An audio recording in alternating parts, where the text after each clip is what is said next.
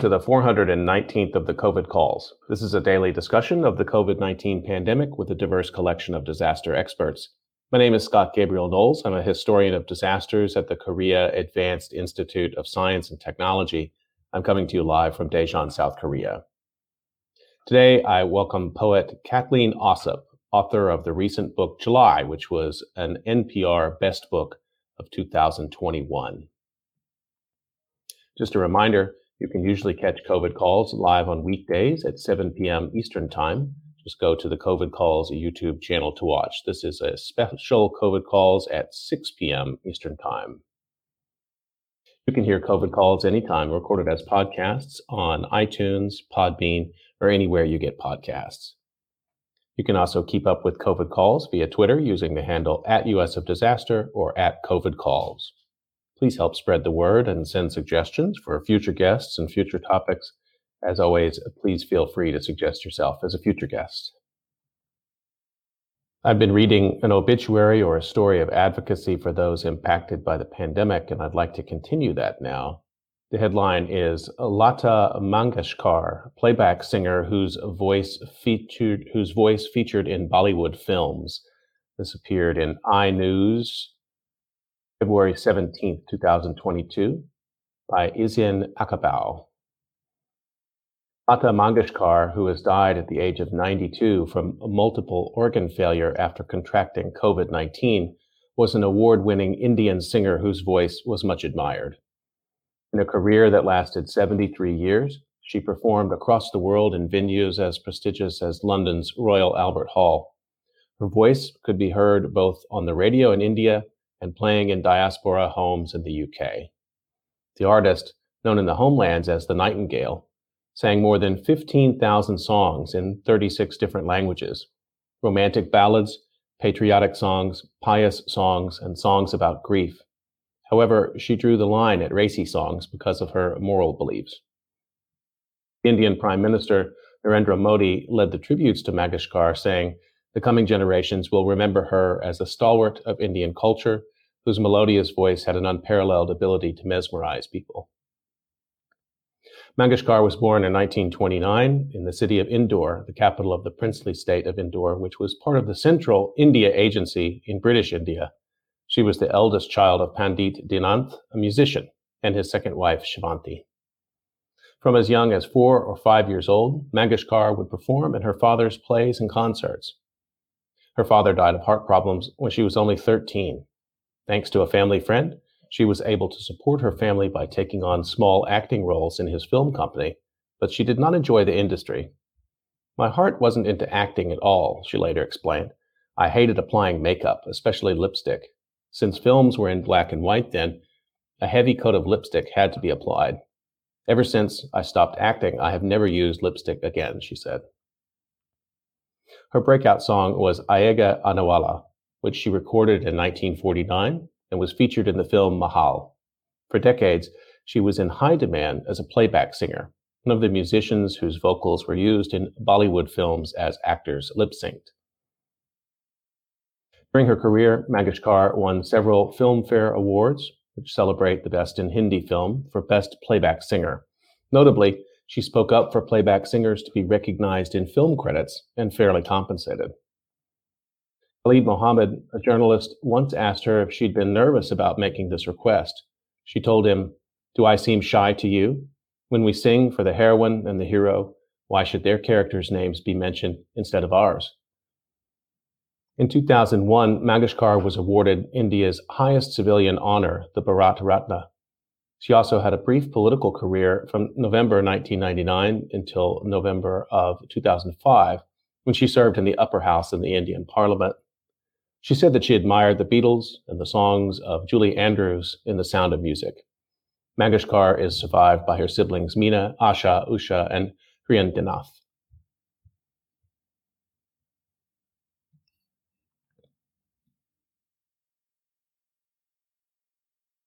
The life of Lata Mangeshkar, who died at age 92 from COVID-19 complications.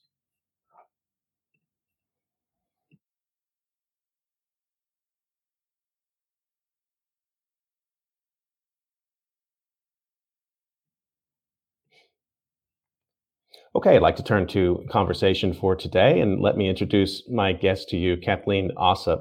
Kathleen Ossip's most recent book of poems, July, was one of NPR's best books of 2021. She's also the author of The Do-Over, which was a New York Times editor's choice, The Cold War, which was one of Publishers Weekly's best books of 2011, also The Search Engine, selected by Derek Walcott for the American Poetry Review Honickman First Book Prize. She's also the author of Cinephrasticks, a chapbook of movie poems.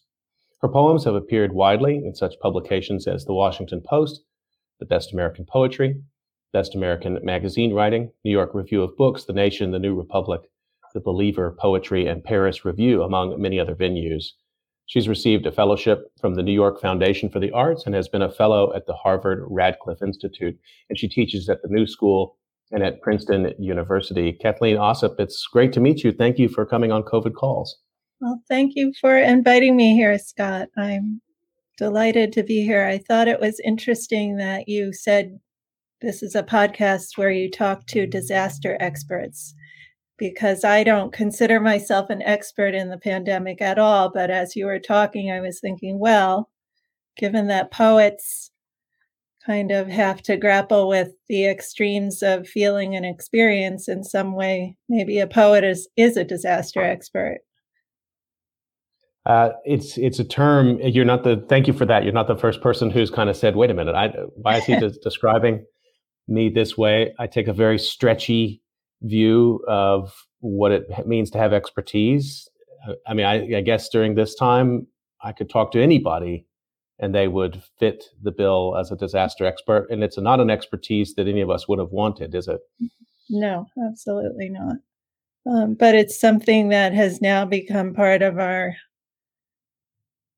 just bedrock of experience and our nervous systems. I was talking to someone the other day about how we can't really remember what it was like to not be living under these conditions. And I find myself imposing these conditions on memories from before the pandemic started when I play them back in my mind. There's so many aspects to that. Watching, I was thinking of the obituary I just read, and the way that filmmakers now are, they're not using masks, obviously, in the films. And I'm wondering which ones will actually do that, commercials, other kinds of cultural reference points that people, even a few years from now, might look back and say, what was that pandemic again? It might disappear a bit from some of the visual culture, but I don't think it will disappear at all from the literary culture. No, I think you're going to see a lot of pandemic novels and pandemic books coming out in the next couple of years. Oh, Kathleen, let me ask you, I usually start just by finding out where people are and what the pandemic situation looks like there. So let me ask you the same thing. Where are you calling from? I'm calling from my house, which is in a little town called Hastings-on-Hudson, New York. It's just about 10 miles north of the Bronx, so just outside of New York City. And how are things looking there now? Has Omicron wave broken at this point? I can't give you the statistics, but I know how it feels. And it definitely feels like we're on the verge of having a much freer life. But I have felt like that before, so I'm, not counting on anything. I remember back when the vaccines became available in, I guess, like March, April 2021. Mm-hmm. And I finally got my 2-part Pfizer vaccine in April. And I felt so free. Went to museums, got my hair cut for the first time in a year and a half, and just felt very free to socialize in a way I hadn't for a while. And then I feel like that lasted for about 6 weeks. And then I think it was Delta at that point reared its head. You are the third person I've talked to this week who has this moment in time in the United States has triggered that exact similar chain of memories, which is the kind of exuberance to a certain degree. a sense of freedom in the late spring of 2021, and then obviously Delta, put a stop to that Yes. for people, and then in this moment to be a little bit hesitant about rushing back outside. Or just even letting myself uh, feel happy about it. I'm very wary that it's not necessarily um, gonna be as smooth a transition as I would like it to be. I wonder how people are recording if they're trying to those emotional oscillations. I mean, I don't want to put too much on the poet, but it is one of the things that we look to writers to do for us and with us, isn't it? I mean, to sort of capture those smaller fluctuations that ultimately people will say, well, that was the pandemic. It was a terrible time and I moved through it. But it's been going at this point that it has its own emotional landscape and its own sort of emotional vibrations. Yes. Well, one of the things that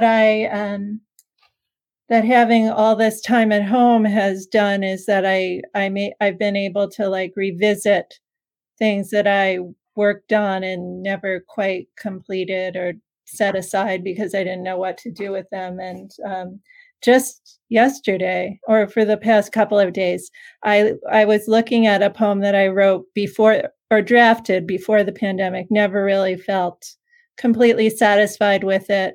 I went back to it within earlier this week and I had to rewrite the whole thing because I no longer recognize the person who wrote that poem or the feelings that were in that poem. That's really interesting. I mean, I'm going to ask you questions about your writing, and we're going to have an opportunity for you to read some as well. But I hadn't thought about. Of course, it makes sense for any author or artist of any type, and certainly for academics. We have a file after file of unfinished projects that are moving along, and to pick them back up, particularly if they were sitting a little while before 2020, can be jarring. I think I've certainly found older things. I mean, I write about disasters, and so stuff that I was in the middle of writing in March of 2020 was mooted. I mean, I had to sort of start again on a couple things, honestly. Yes. Yeah. There were more urgent disasters calling for your attention.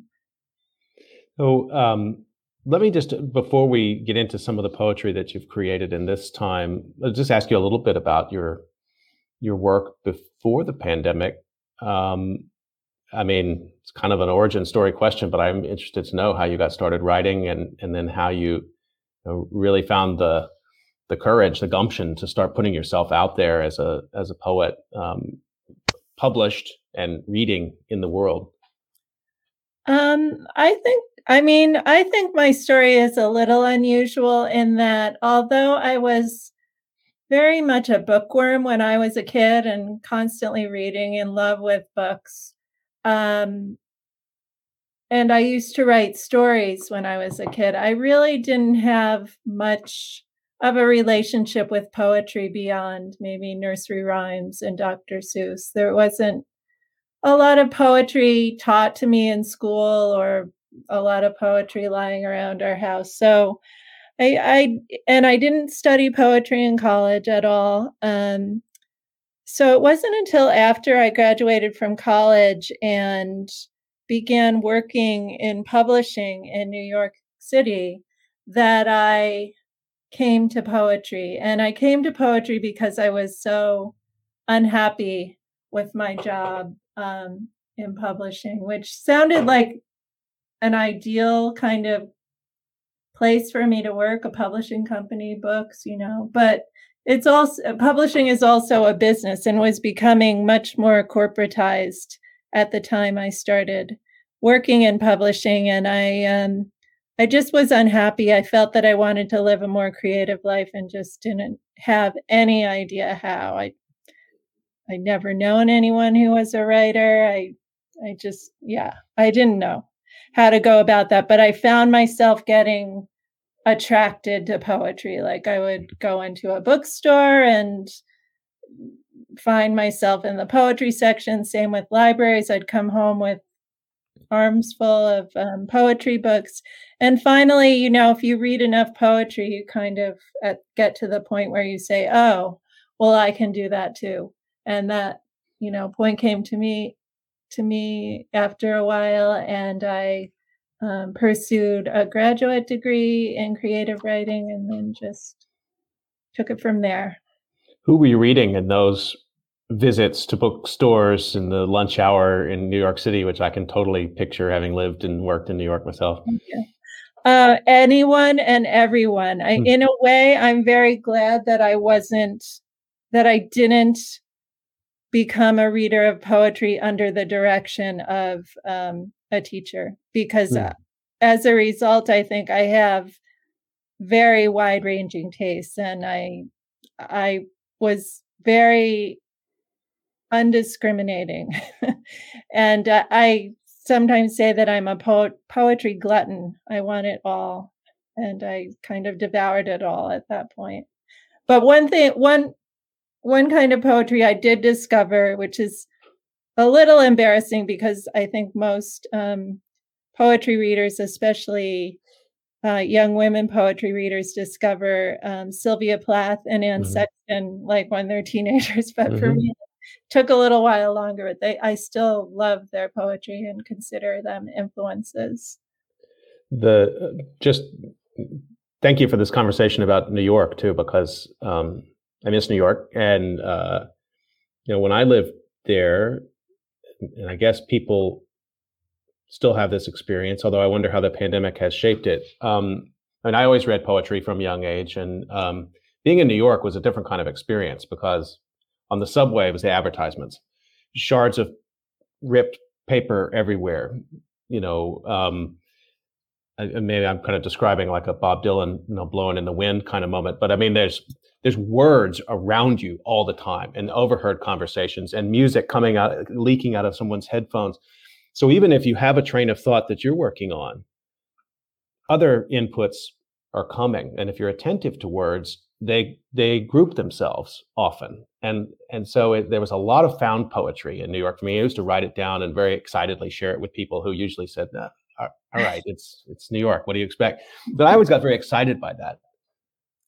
Yes, I love using environmental language in my poems and working in a very collagey, leapy way.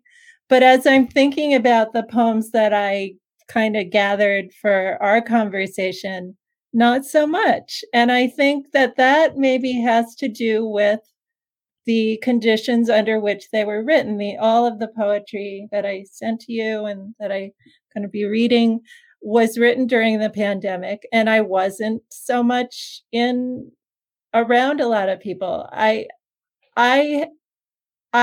have been extremely cautious about COVID, so I really confined myself to my house and maybe the supermarket and a daily walk for the first 6 months probably. And those conditions made for kind of a lot of compression in my poems and a more singular voice. Singular meaning just, kind of the voice of the speaker, my interior voice maybe, than I had been used to working with in my poems, where I did like to put a lot of different voices into the mix. Let me just remind folks that you're listening to COVID Calls, and I'm talking today to poet Kathleen Ossip, and we're just talking about how the environmental shift, if you will, of the pandemic maybe had an impact on the themes you were writing about and the language that you were using. Since you offered, and it's such a kind offer to read a bit today, I'd love to take you up on that, and maybe we can start with one of the poems that is about that issue of interiors and just being inside or being outside for short gasps of time and coming back inside. And you have a number of poems that touch on that. We could start wherever you want to. I mean, I like them all, but Living Room, I think particularly speaks to that, and Puzzle Piece. Yes.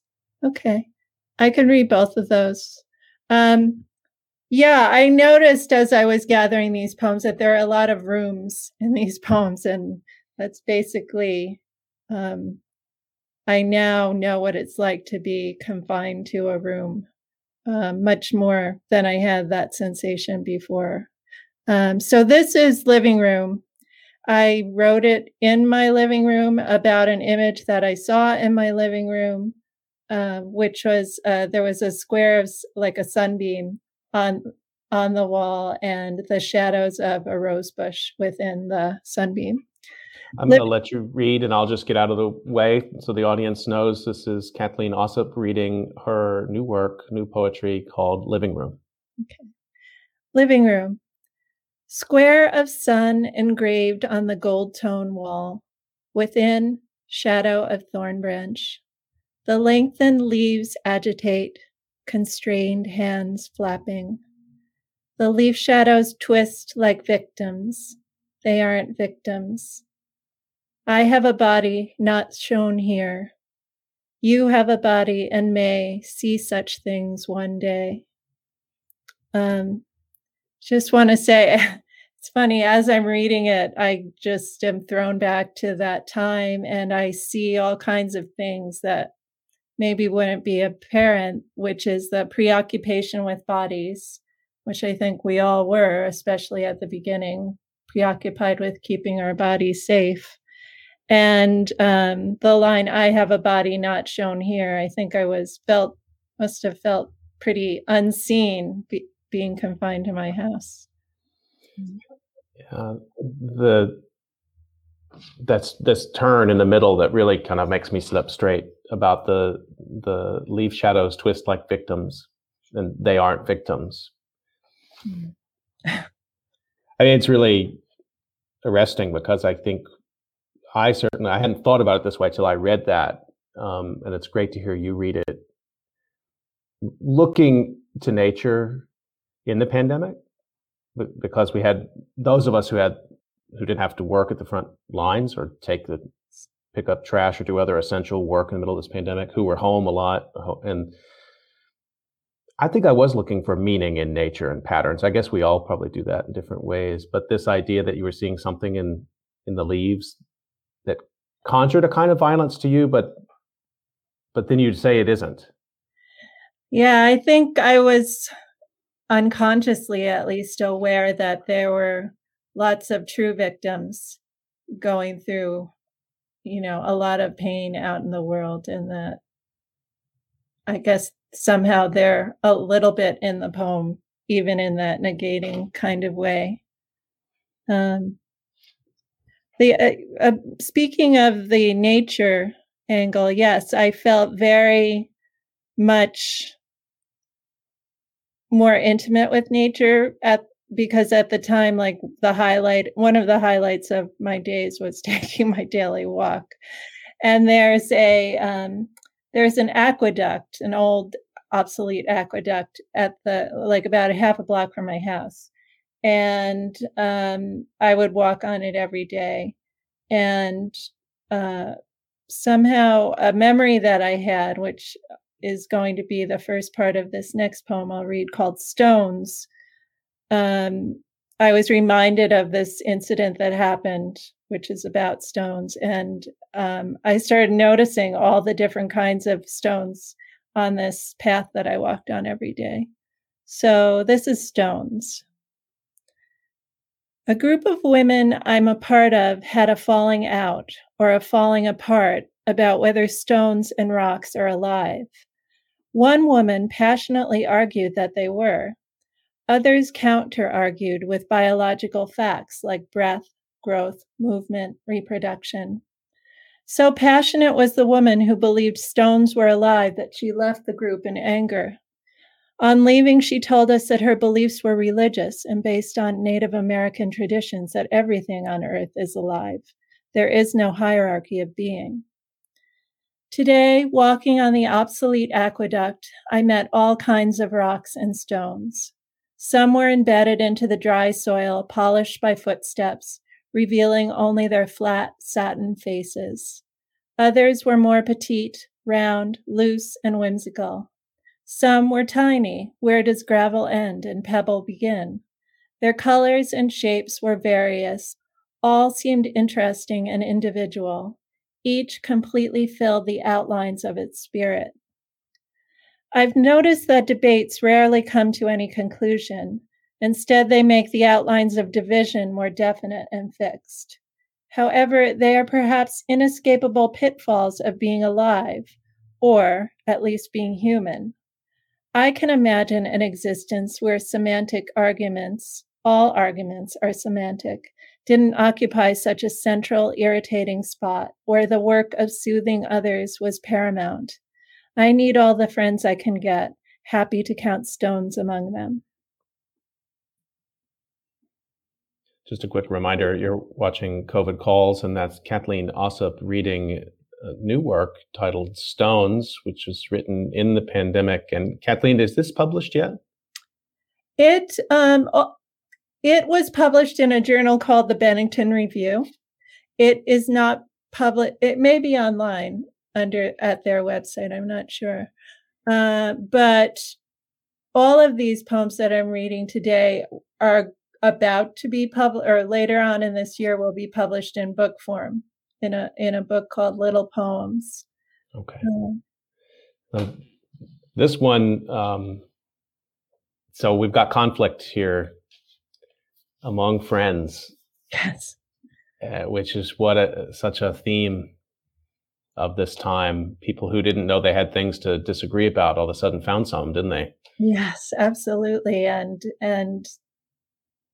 the arguments are kind of at such a fundamental level of existence and our understanding of existence and being that it does seem that there's no possibility of reconciliation. And in this case that I'm talking about in the poem, there wasn't. There were just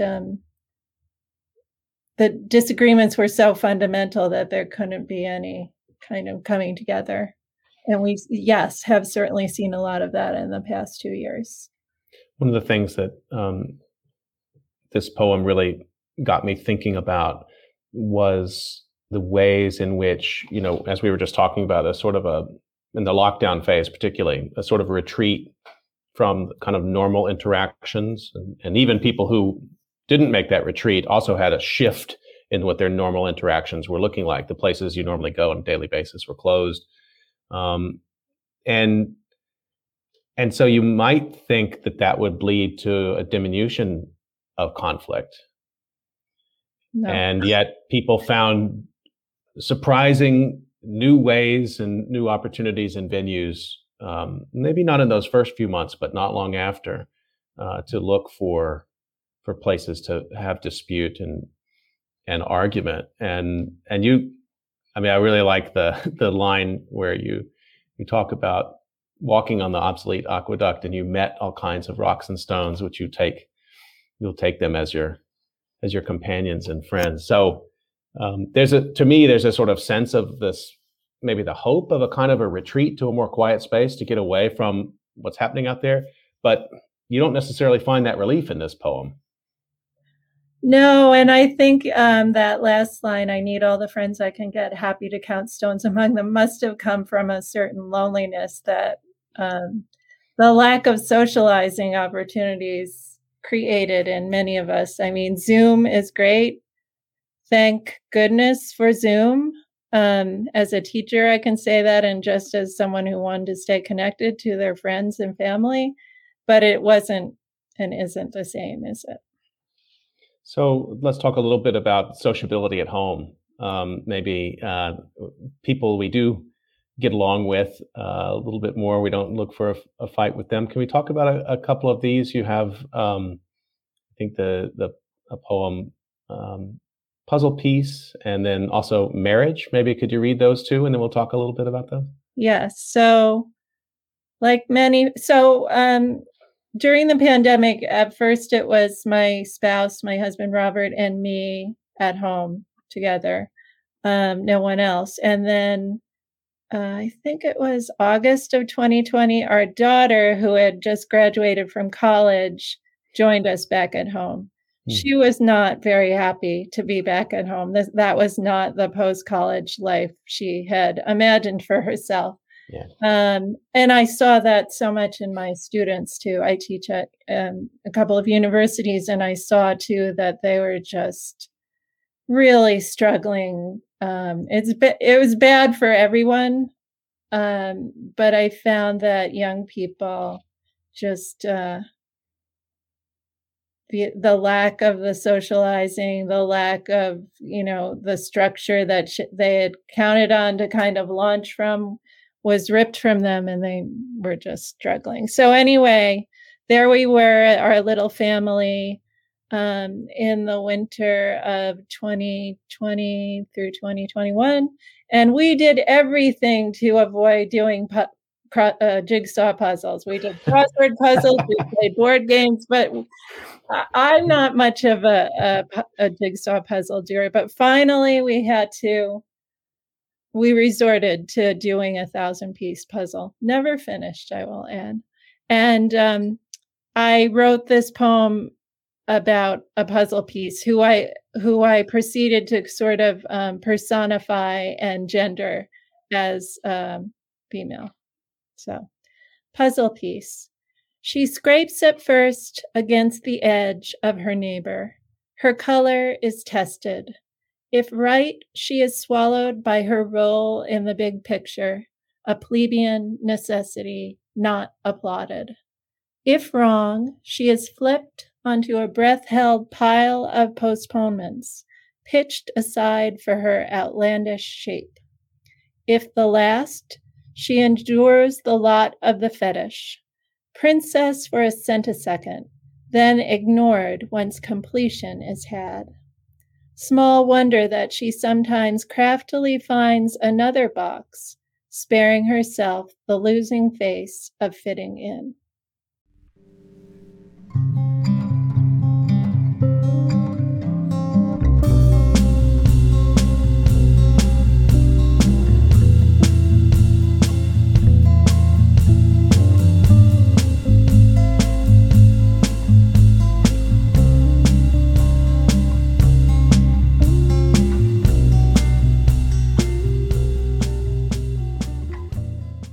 Just a quick reminder to folks that you're listening to Kathleen Ossup reading her new poetry, and that one is Puzzle Piece, which you said is connected to. There's a lot happening here in this one, but it's in some ways connected to the activity of last resort at your house after you'd gone through everything else. Is there a particular reason for that? Why it was a last resort? Yeah. Too much work, I think. Yeah, I think that was it. None of us are really big jigsaw puzzle doers. It's nothing that we would take out and do in ordinary times. But boredom pushes people to do unusual things. There's I hope it's not irritating. I'm finding things in here that resonate for me. I know they may not be what you intend either, but I can't help, since I have this chance to talk with you one-on-one, the line in there about disappearing into the big picture. Yeah. It evokes also so many of those, I don't know when you wrote this, but so many of those newspapers were doing these obituary runs, and I've been reading a lot of obituaries during this time, where you see the one, and then they would have the one face, and then a lot of faces. And the New York Times did that, and it immediately conjured that for me, this sort of one person in this sort of much bigger picture of this tragedy unfolding, which is now an order of magnitude bigger than it was then. Yes, and I think that is in there, and I also think just the feeling unseen was part of it. And also, I think consciously what I had in mind anyway was it's a bit of a feminist poem, thus the gendering of the puzzle piece as she, and the way in which, whatever this particular puzzle piece, whether it's the one the puzzle doer is looking for, or the last one, or not fitting in at all, she really can't seem to be perfect enough. So, well, just want to come back. There's another one that it's a short one, but it's also about being home Yes. and being. I don't want to give too much of a setup. Maybe you can just read it and we can talk a little bit I about where mean, it the comes from. poem itself is the setup. It speaks for itself, I think. But yes, it's very short, and it's called Marriage, but it could be called Pandemic Marriage. Um, so much for the fighting and the sex. I want to be alone with you in the next room. So, yeah, anytime you're living with someone in confined quarters with nowhere to go, like, tempers are gonna get a little frayed sometimes, and, we found that to be true, but I also realized that I was very lucky to have someone, um, as a companion during that time, and I wouldn't have wanted him to be gone, but maybe just sometimes in the next room. Are you used to writing in a completely empty space, like an empty house, or are you used to writing, but pre-pandemic? Are you used Mhm. to writing with other people in the space? And I ask that because writers have their ways, Yes. and sometimes those ways become more than just a habit; they become part of the practice itself, and so that could be disrupted during the pandemic. Yeah, I didn't find it so much to be true so much of a disruption because, yes, I do have my ways, but there's usually a room I can go into and be by myself. This room that I'm talking to you from is my office, but I wish I were disciplined enough to write poems in this office, but I mostly end up writing poems in bed, sitting on my bed, and that's what I did during the pandemic too. Yeah, So being alone but having someone in the next room was okay. it was okay. It was necessary, I think. I think being completely alone, as some people were, um, would be very difficult. I found a Yeah. kind of new way of working. Did you? Yeah, I mean, just that, and this is the total privilege of academic time, Yes. which is that a lot of my writing I would do when kids go to school. I could never write at the office; it had to be at home, and when kids go to school and spouse is at work. So I'm at work, and I'm in this quiet house. And again, some of the earlier things you were reading, certain shadows with sun is in a certain place in the house, certain kind of stillness or something going on next door. So these signals, it's like it's time to write because this is what's happening. The stage is set. But those were times when I was alone in that space. And then once we were all home in March of 2020, Yes. and now it's two different rooms are schools. Another room is my spouse working, and I'm in this other room. It's like we were running a call center at our house. And those ambient sounds were fine, but it took me a little getting used to work with them happening just outside the door. Yeah, I'm very aware that I did not have, um that my circumstances were quite comfortable, and I thought I have friends who had younger kids, and, my neighbors were all of a sudden in their houses with kids and working and trying to juggle all of that. It's completely impossible, and, I do feel lucky that that wasn't, the I didn't have those challenges because I'm not sure how well I would have risen to the occasion. So let's talk a little bit about interactions uh, as a teacher and interactions with other writers. There's one that calls back to something we were getting into a little bit earlier about work that was unfinished from before the pandemic. And you have one piece that you shared with me that you had started before the pandemic and then you picked it back up again and it took a different turn. And that's one you had used in a writing exercise, I think you shared with me, Yeah, Henry Hudson. Maybe yes. we can talk about that. And then there's three poems that you shared that were part of online interactions with other writers. And so I'd like to hear a little bit about that as well, if you don't mind. Sure. So, yes, Henry Hudson began probably around 5 years ago. So the town I live in is on the Hudson River, and I taught for a while at a place called the Hudson Valley Writers Center, which is like 20 minutes from my house, and which also it had a beautiful panoramic view of the Hudson River. And one night I was teaching a class there, or yeah, late afternoon, evening. I was teaching a class there, and I gave my students the writing exercise to write about the room we were in, which is beautiful. It's in an old train station, arts and crafts style train station, with lots of vintage woodwork, just beautiful place.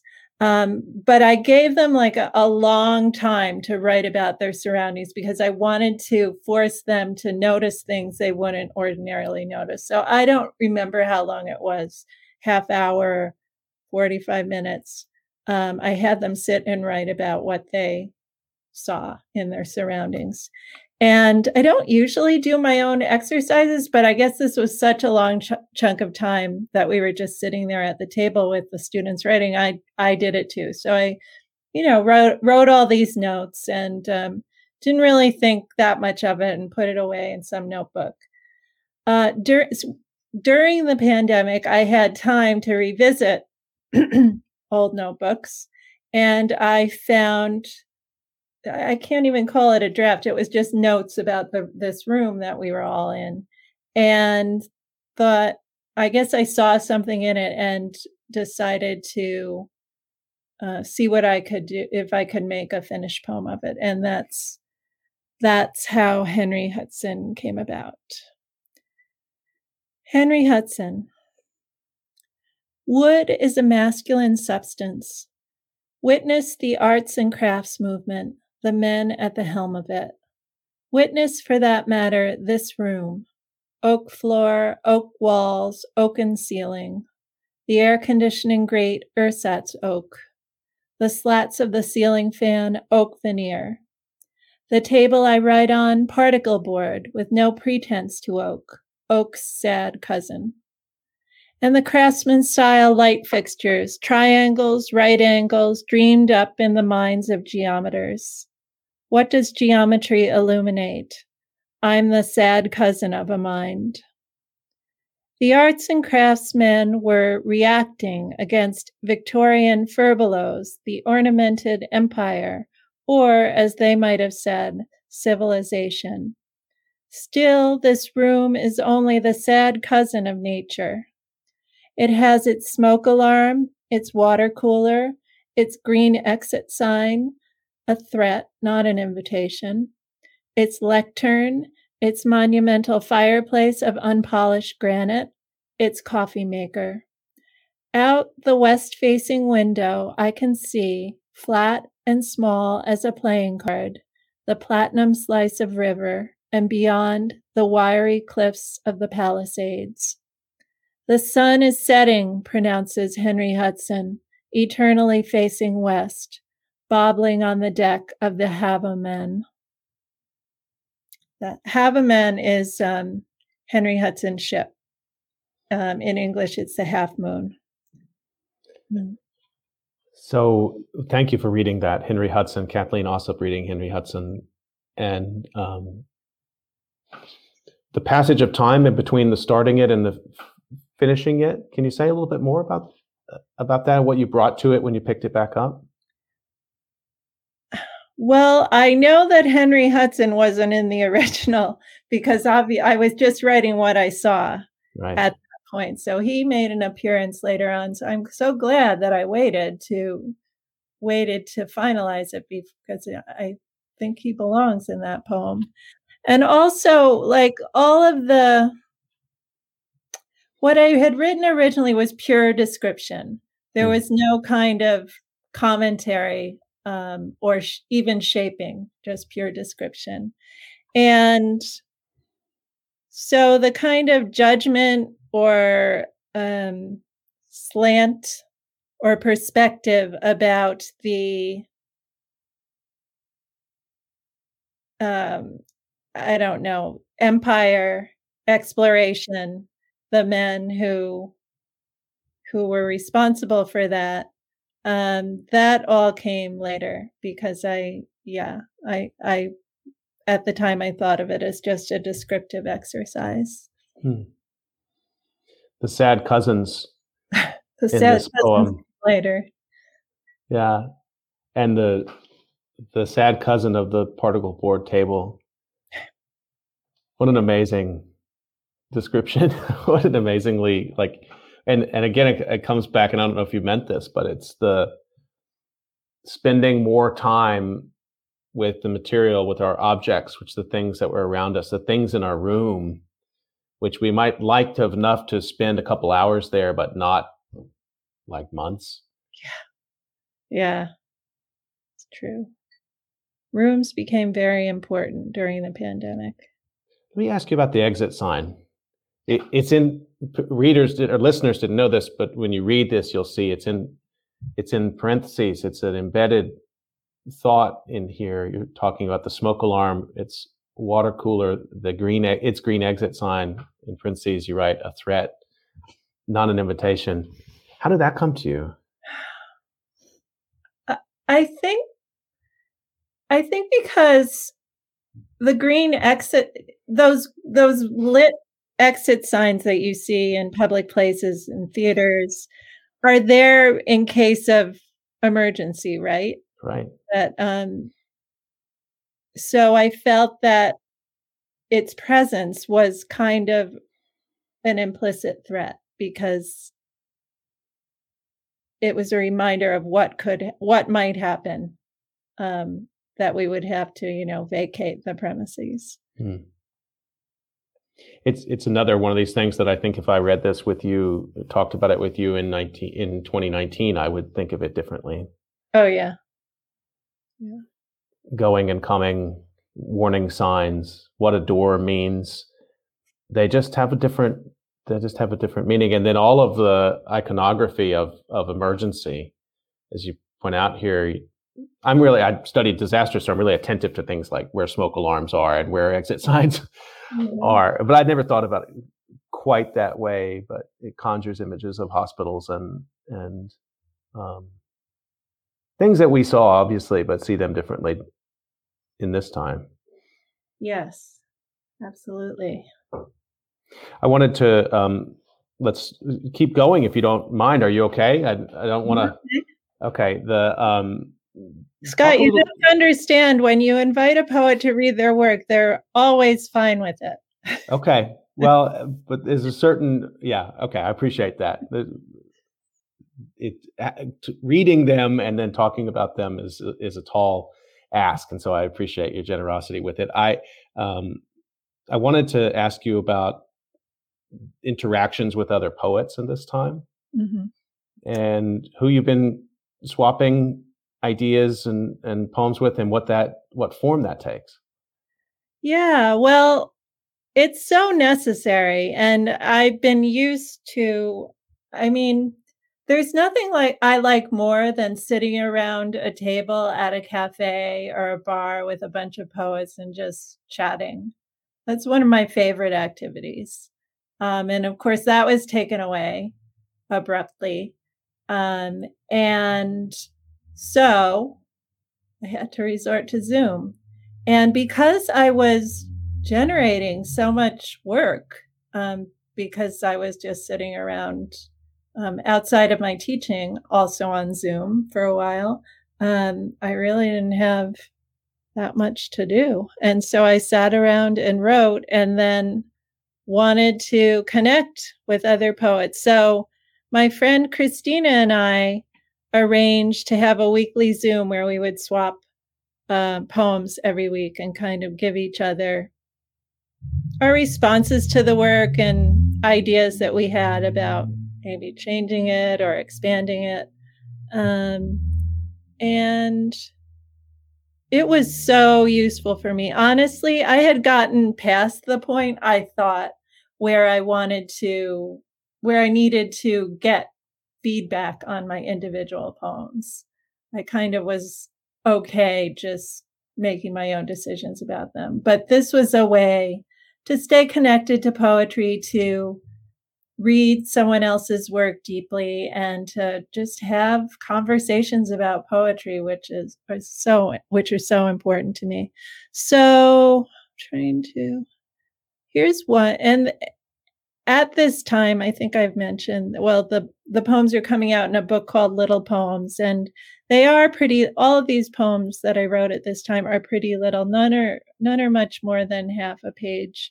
And these couple that I'm going to read now are very little, I would say.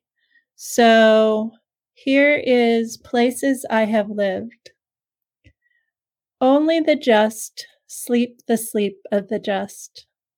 Only the unjust know how to punish. Someone's broken heart lives in the ruined barn in Ohio, North America, on planet Earth. The unjust break my heart, the day takes breath. How will I ever say what I want to say?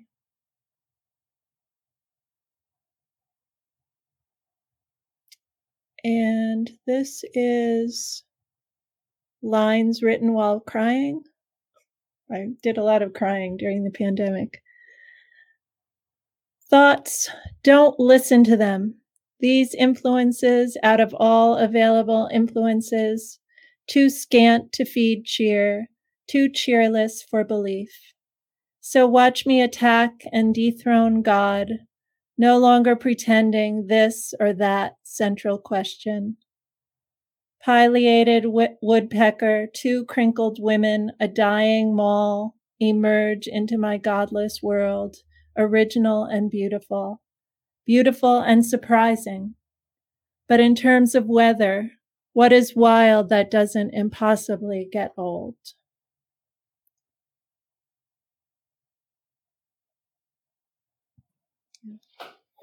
Thank you for sharing those. Okay. And I wanted to just ask one thing about those interactions. You talked about the joy of being in a cafe with other writers, and now you're in Zoom with other writers. How is it different? And I ask that particularly with ways that nonverbal communication works with artists sharing work.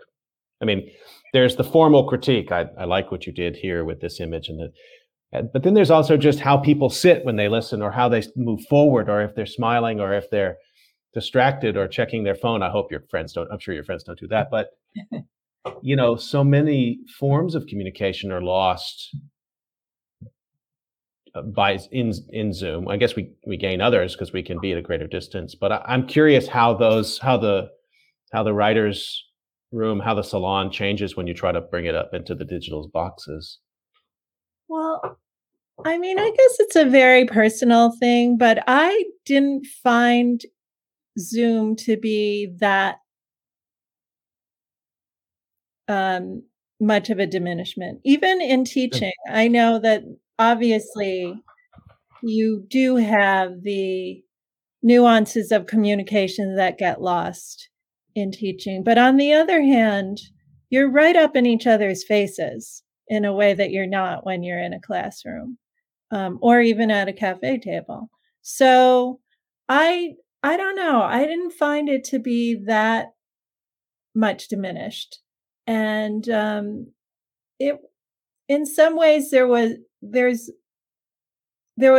very little distraction on these Zoom calls when I was talking with my friend, because we set aside the time, we're in our spaces. Neither of us has young kids, so we're not worried about being interrupted in that way. And we're just focusing on the poem, and there's nothing ambient going on the way there would be in a cafe or a bar. So in some ways, the communications were even more intense, and I think the focus was heightened. We have a few minutes left in our conversation today with Kathleen Ossip, and we're talking about her new poetry written in the time of COVID, and I think we have time for one more reading if you can spare a few more minutes. But I wanted to ask you before that, for people who are listening to this or reading your work and would like to try to get started, or as you did with Henry Hudson, they have some notes taken and they want to bring them out and do something with them. People started a lot of things during the pandemic, baking bread, or those kinds of like early kind of lockdown things. And I know that's become a cliche. Some people stuck with those things, and poetry could be one of those for some. Do you have a starter exercise or something that you can offer to people, or even if it's not that, just some direction, some breadcrumb to offer them if they want to get started? Yeah, I think, well, two things spring to mind. One is, I think that room observation exercise is great. If you can sit in a room and notice as many things as possible and give yourself enough time so that you're really going to be pushed to notice beyond the apparent. That's a great place to start. And I think all writing should start from free writing, meaning that you just write down whatever comes into your mind. You don't worry about whether it sounds good or even whether it's true. You just let yourself write and let your unconscious mind take over. And then you can go back and find the moments in what you've written that appeal to you for whatever reason, because they sound very true or profound, or because they just sound good. They're nice mouthfuls of language, or you think there's a striking image. And then just go through your notes and circle those moments and start out by putting together those moments in a way. I always tell my students this: make something that is pleasing to you. Mm-hmm. That is the main thing, as in any kind of creative activity. You have to make something that's pleasing for you. And because you are a unique mind and consciousness and sensibility, you'll make something that no one else could have made. Another thought that I have is to write from your obsessions. I sometimes think all good poems come from the poet's obsessions, and it doesn't have to be any kind of elevated obsession. It can be just, maybe a kind of music or a TV show or a podcast, and just write what is interesting to you about that obsession. And usually when we're obsessed with something, we know all kinds of interesting and unusual facts about it, and put all of that sort of mental energy that has become an obsession into your poem. And again, start by free writing and then go back and find the moments of the highest energy, the things that seem most pleasing to you. Is writing from that obsession, that's because it's a portal into a way of thinking where people have observed so much detail that they want to create new forms of language, bring new words to it? Is that the key to that? I think that's part of it. And I also think that when you're obsessed with something, it means that you're extremely interested in it and want to spend time thinking about it. And that's going to that energy and interest is going to communicate itself in what you've written. So there's one more theme I wanted to get to, and we'll close on this perhaps, has to do with science, I guess, with truth and false, true and false, truth and falsity. And you have a poem. It's a theme that runs through some of the other ones, but this poem, "The Facts." Yeah. I love this one, and I wonder if you'll read it, and then we can chat a bit about it. Sure. The facts. The facts sit in an ordinary room. They resemble people, stubborn and without imagination. The facts begin to chatter. Better days coming, better days coming. They arrange themselves in the shape of a lie. They're cheating. They only work in the past tense. Handle them. They have an activating feel. They fake objectivity. They decide unanimously. For example, what do you call that white pointed cylinder generated by the roof on freezing days? Hang ice, I say.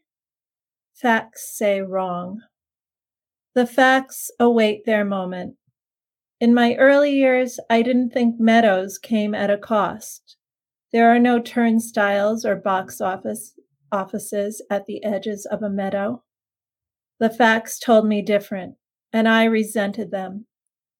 The facts dispose like people. They can mute us, and we can mute them.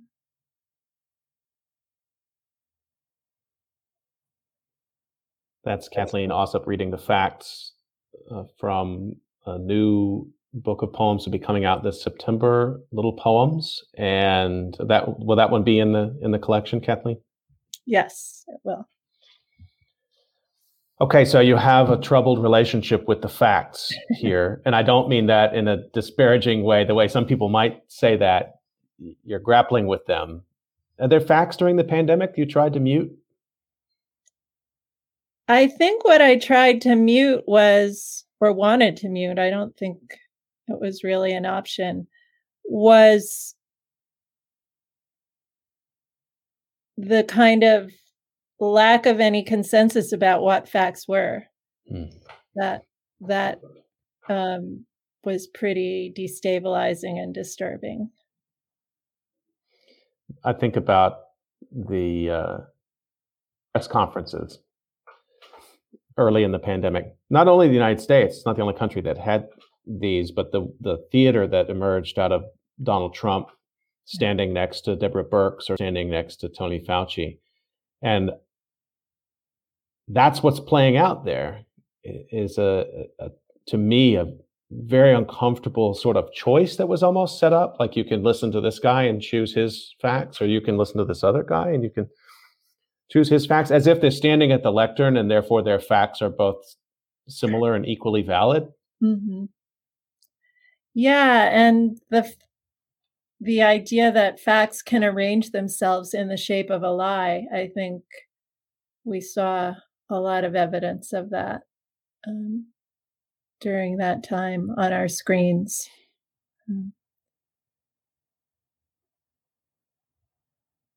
I think that's maybe one of the ways that we've talked a lot about art in this time as conveying deep thoughts and capturing emotional landscapes, which are unique to this time. But poetry is good for anger too. Yes. I mentioned, I don't consider this a very angry poem. I have much angrier poems that aren't in this particular grouping, but I should read those because I got angry when I read this, but in a good way, in the right way. But this brought something for me. Oh, I'm happy because we all need outlets for our like safe and healthy outlets for our anger. I have a lot of poems that are much more overtly angry in what they perform. I feel like the tone of this is not that angry. But yeah, I think that we need safe, sane ways to be angry because there's certainly a lot to be angry about. Did you watch Amanda Gorman read her poetry at Biden's inauguration? What did you think about that? Poetry is having a moment right now, I think. I mean, people always say that. For me, of course, I never thought it went anywhere. Right.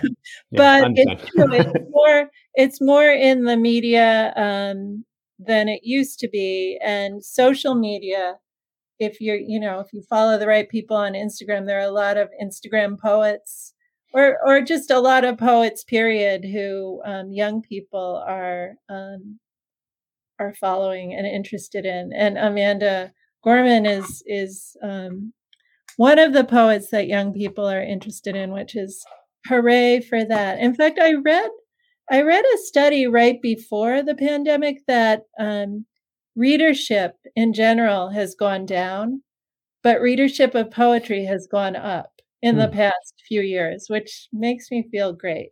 So happy for that. Amanda's performance at the inauguration was inspiring.